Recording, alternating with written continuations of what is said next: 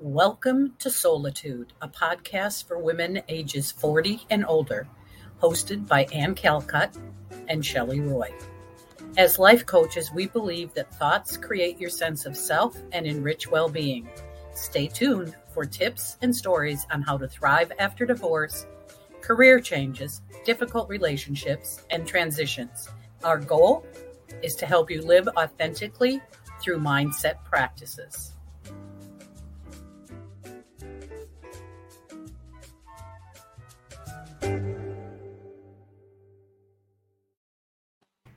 Happy Thursday, everyone. Happy Thursday, and welcome to episode 10 I know.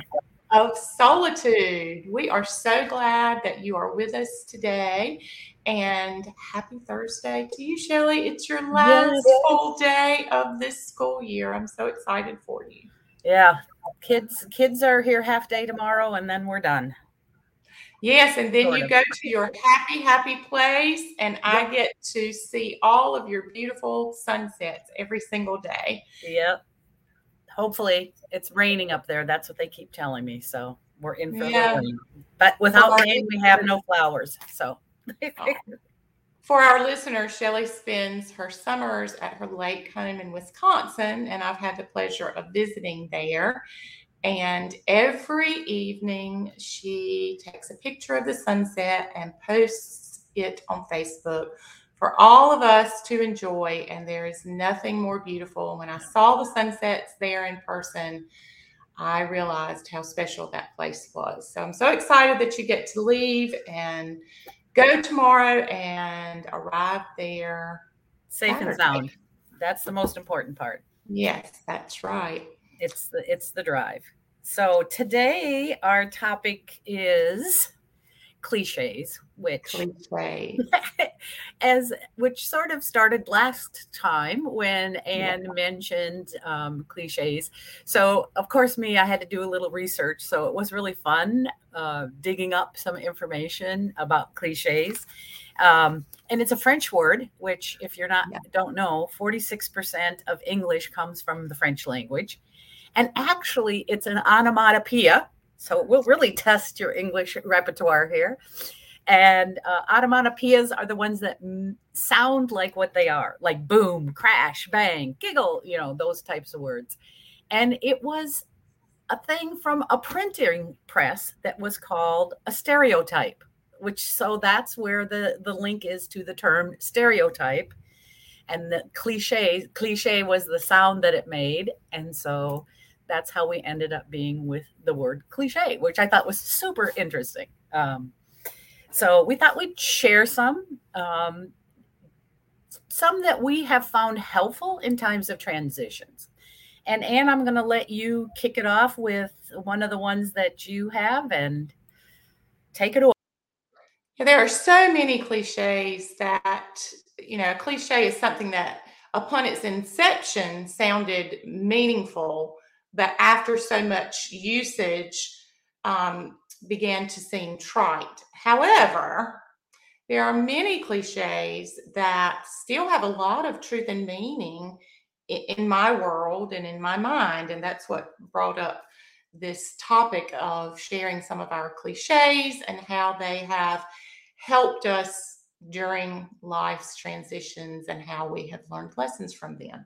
And one cliche that I have had a conversation with several people about, and I've listened to others' conversations about this cliche is time heals all wounds.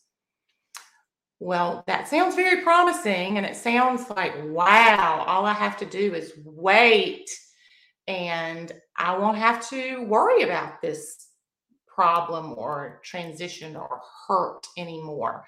I will be healed miraculously. And I have found that this cliche is not true. It hasn't been true in my life.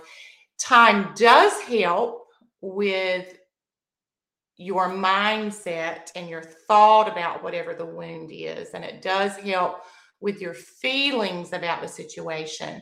But a wound is still there. When you think about what a wound actually is, like people who um, are shot or who have been punctured or stabbed, the wound is still there, the scars are still there.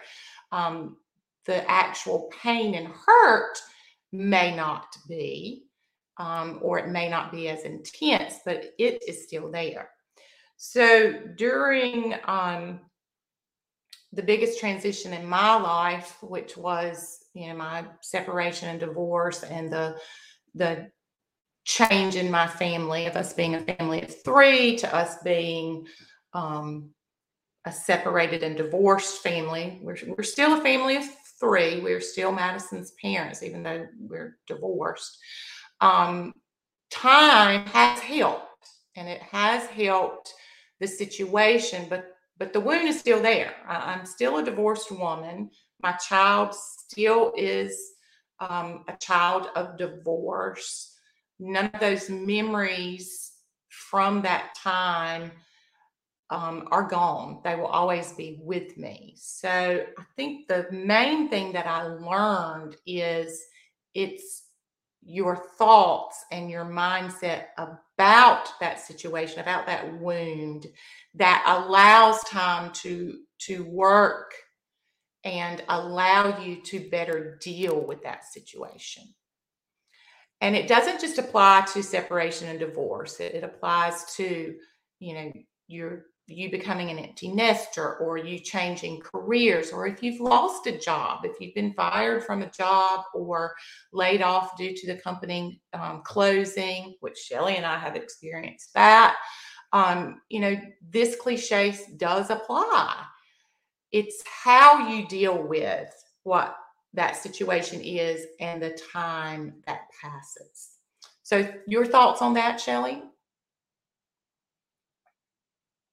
Yeah, I would agree. I think what time provides sometimes is some distance for us, and so we can begin to see it. And I think as we begin to create new habits, new rituals, new routines along with that, that's part of why time seems to make a difference, right? I mean, I think about even my parents have both been gone for quite a long time now, and there are times, like you said, that a song will come on, or I'll be cooking something, or there'll be some memory, or I see a piece of my dad's fishing tackle, or whatever, and it's there, but it's a distance, right? It's sort of what I think of as I backed off and kind of got the balcony view, and I think that's what time does provide often. Um, but we also can't take that whole time and wallow, right? I mean, there's some Right. action required. So I think the one that I think of probably more often is the one that I love is what goes around comes around, or the not as nice version is karma is a you know what. Um, and it's sort of the, allows sort of the same thing that you're talking about, right? It allows for you to have some distance. It allows for you it not to be gone, whatever the hurt or the pain was at the moment. But it's a reminder that I can back off, and it's not my responsibility to make someone else pay the price, right? That's the part of it that I really, really have found valuable and try and work with kids. Because if someone is acting, my mother, the way that my mother would say the same idea is give them enough rope, right? And they'll hang themselves, which is really morbid. Um, but this idea that when people are acting in ways that aren't serving us, or we are feeling stressed from or frustrated with or whatever, we need to recognize intervening sometimes is going to make it worse, not better. And it reminds me that usually those people that are doing those things hurt people, right? Hurting people hurt people. It also reminds me of that, but it also reminds me that, you know what?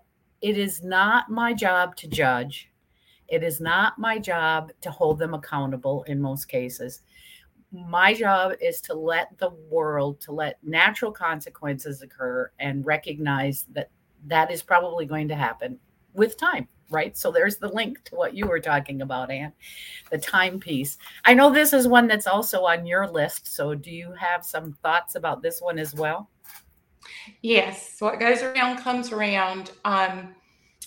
The one thing that I've learned from this cliche is it did not serve me to dwell on that and hope for that.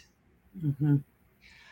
And if I feel like if we as people want that for someone else, then it's not serving us. It doesn't Yeah. serve us to want something harmful or something unpleasant for someone Yeah. else. And, at my lowest point, I thought about, oh, well, wouldn't it be great if my ex-husband's mistress later married and her husband cheated on her? Wouldn't Yeah. that be fabulous if Isn't that the name of a song, a country western song? I'm sure it probably is. But for a long time I And then I thought, hope she oh, cheats. yeah, yeah, for a long time I thought, oh, well, this is gonna she made this terrible decision. It's gonna come back to her, and won't Yeah. that be fabulous? Absolutely not. When I started focusing on what really served me and what was Yeah. really important, it is not my place to judge. And it certainly doesn't help me to want to think about something bad happening to someone else. Yeah. So if something bad is happening to you, waiting, and I've seen people do this. I've seen people just focus only on, oh, I know karma's going to get her or him, and that's all they focus on, and they're not focusing on their lives, which is, your thoughts. That's the only thing you have control over. You don't have control over all these other things. So my message is, what goes around comes around. Sometimes it does, but wishing and wanting and only focusing on that, I really want our listeners, if they're in that situation, to think and ask themselves, how does that serve me? How does that bring me any closure, any peace, or any joy? So Right. yeah, what goes around comes around sometimes does. Sometimes it's happy things, Yeah. but a lot of times when we hear that cliche, we're thinking of, yeah, she did something bad or he did something bad and it's going to come back to bite him. Don't get caught down that rabbit hole wishing and waiting for that to happen to Right. someone else. I think to me it's my way. I always have this image, and I draw this image a lot of a small child holding a balloon that goes up in the air. It's my way of letting it go, right? Like you're saying, I'm not wishing ill will on the other person. It Right. just is for me this reminder, let it go, Shelley. The balloon is out there. It will take care of itself, and then I have the energy and time to focus on self. And I think that's really what we're both saying is the recognition that it's sort of not our job, our responsibility, and why let it eat up our energy, right? Yeah. Why let it consume us? Yeah. Yeah. So thoughts on another one that you have? Yes, another cliche that has a lot of meaning to me is actions speak louder than words.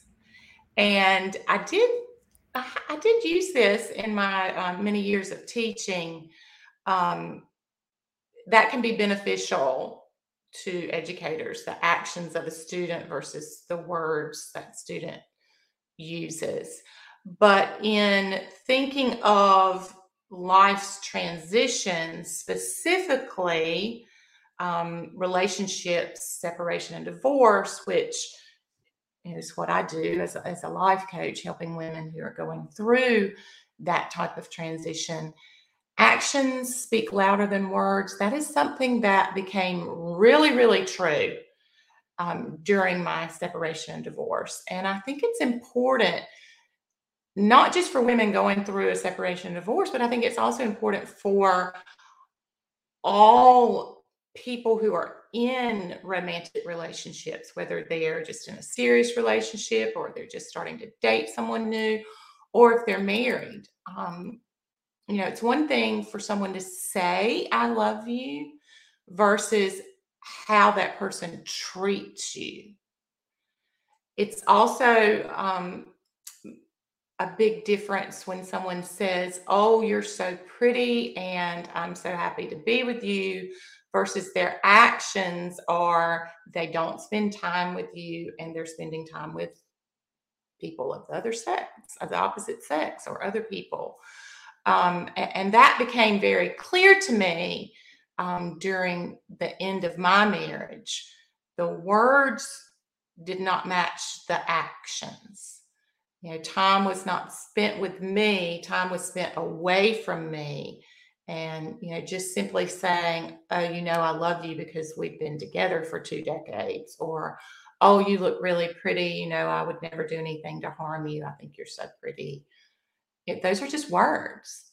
And that applies to friendships as well. When a person says, oh, you're my best friend, I love you so good, and then that person never answers when you call, they never text you when you text, they don't want to hang out with you, they're not there for you during your big life events when you've asked them to be. I mean, actions are a huge part of any type of communication. So for our listeners who are going through specifically the transition of separation and divorce, and if your spouse is attempting to get you back, and all he's doing is saying, oh, we need to get back together, oh, I want you back, oh, I love you, and that's all he's doing, and his actions don't match that, and he's still out gallivanting, and he's still not spending time with you and the children, or look at the actions.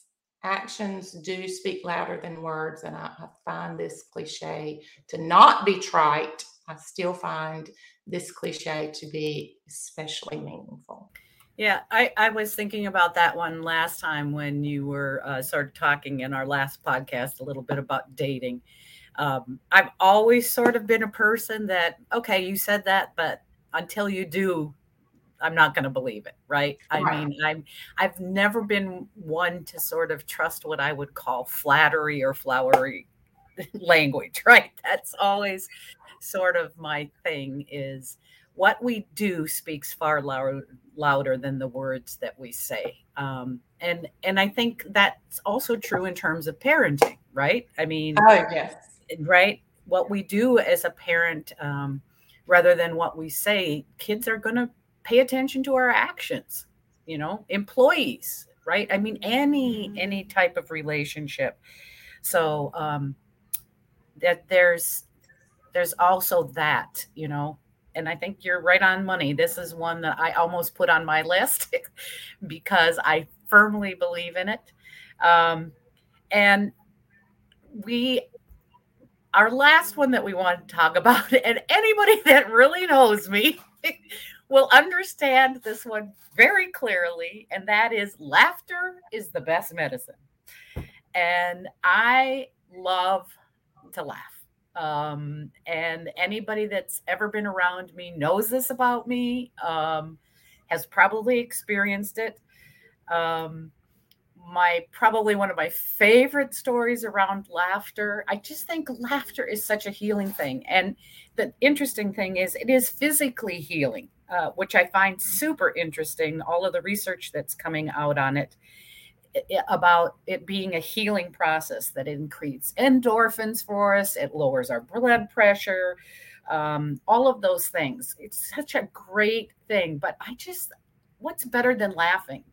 And I deny you to not hear a child laughing, like a baby laughing, and not want to laugh, right? I mean, it's so healing in so many ways. And especially if the humor I find is directed at self, not self deprecating humor, but sort of my humanness, right? Laughing at my humanness of what I do in the world.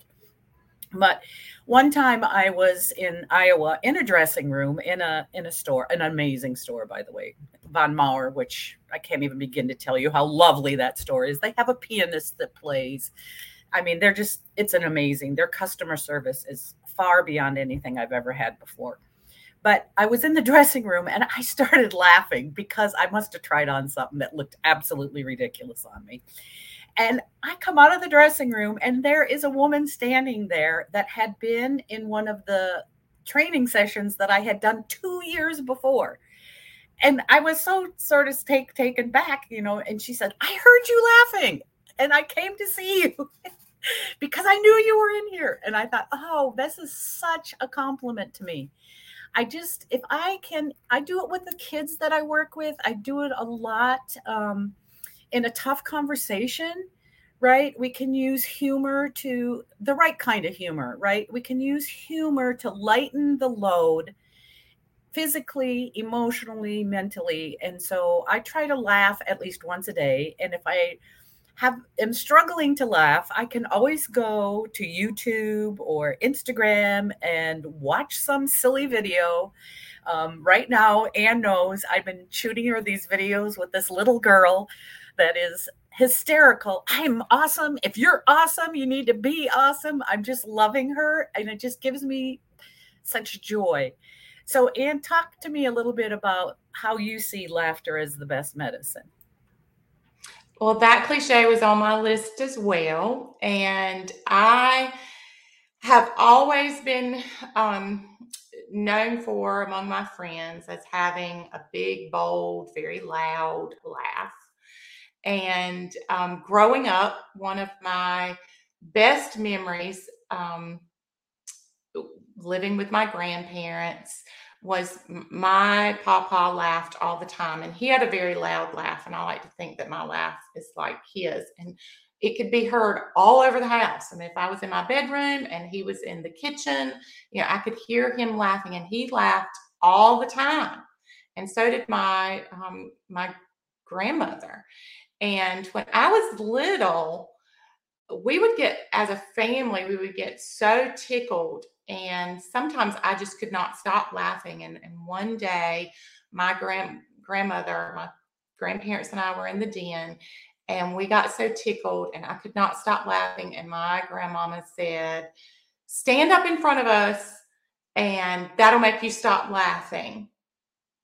And I stood up in front of them like I was on a stage, and I literally could not stop laughing. And when I stood up and started laughing, my grandmother laughed even harder. She could not believe that I could not stop laughing. So, I love that memory. I love every minute of every day that I spend laughing. My husband and I laugh together every single day. He has a very dry sense of humor. A sense of humor is um, a huge part of our relationship. And I believe that all of my closest friends have great senses of humor. And Shelley, you and I've laughed a lot in Yes, our you years. notice I didn't mute my mic when I started. Um, we have laughed a lot in our years together. And laughter has helped me so much during the biggest transitions in my life. Yeah. I mean, no matter how down I was, no matter how desperate I felt, I could always think of something or do something that created laughter and joy for me, and I would feel better. And yes, the research does back that. It's backed by science. And my daughter and I love to laugh together, and she has this it's astounding, her laugh. And we laugh every single day. In fact, we talk every single morning, and we've already had our laugh of the day, and I'm sure I'll have several more today. If you are experiencing any type of situation that is causing you anxiety, depression, any type of difficulty, I encourage you to seek out laughter, whether it's with a friend or, as Shelley said, looking at something, reading something, or there's never a time when I can't look at a child, like you said, and laugh. Hearing a child laugh or seeing a child smile. There's so many joyful things around us if we just seek them out. they can create a joyful moment for us. So laughter truly is the best medicine, which goes back to something that we talked about in a previous episode is, finding your tribe. If your people, your circle of friends, if those people are upbeat people who are laughing and smiling and finding the joy in things, then that is going to carry over to you. So work on that. Yeah, Find surrounding that. yourself. Yeah, and I think I want to make sure, I know we're getting a little closer to the end of our podcast here. And since we're both in education, I mean, even though we want to end on a high note, I do think that both of us would like to send well wishes to the families and children and all the educators involved. And in the tragedy in Texas, I don't want us to not sort of acknowledge that. You know, it's perspective, right? I mean, I think we got to take it with perspective. It's sad, and I think whatever we can do to reach out, we need to do that. I mean, I hate to sort of end on that. I'd rather end on the baby laughing and laughter, but both of us, probably between the two of us, like how many 70 some years have we been in education collectively? Close to it. It would be a shame not to do that, but there again is a transition, and that's what we've been talking about. All of us are going to go through transitions throughout our lives, and so one of the things we'd love for you to do is share with us, what are the cliches that you sort of find yourself living by, that are your go-tos. There was a list I found that was really interesting, over 100 cliches, which was super interesting to me to take a look at. Then, of course, I had to go down the rabbit hole, and what's the difference between an aphorism and a cliche? And, English is not my thing, as Anne knows, but I just sort of get fascinated by when we can't really label something. That's the math side of me. So, Anne, thoughts? Yes, I would love to hear from our listeners about what cliches have impacted your life and in what way.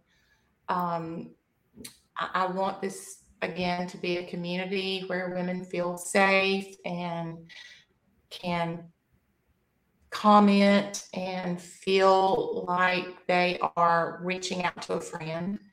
And thank you to our listeners and our subscribers. And I encourage you to tell at least one person about this podcast. And as one person tells one person and that person tells one person, the community does grow.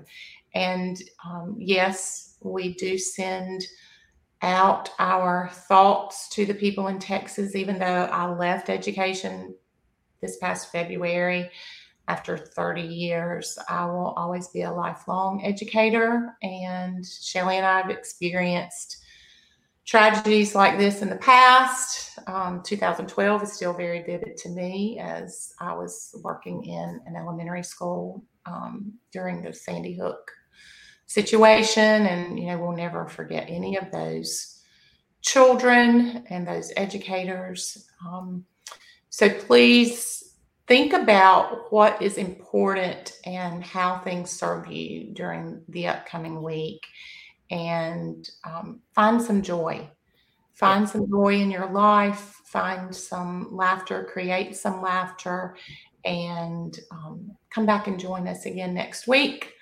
And we'll be here. We're here for you, and let us hear from you.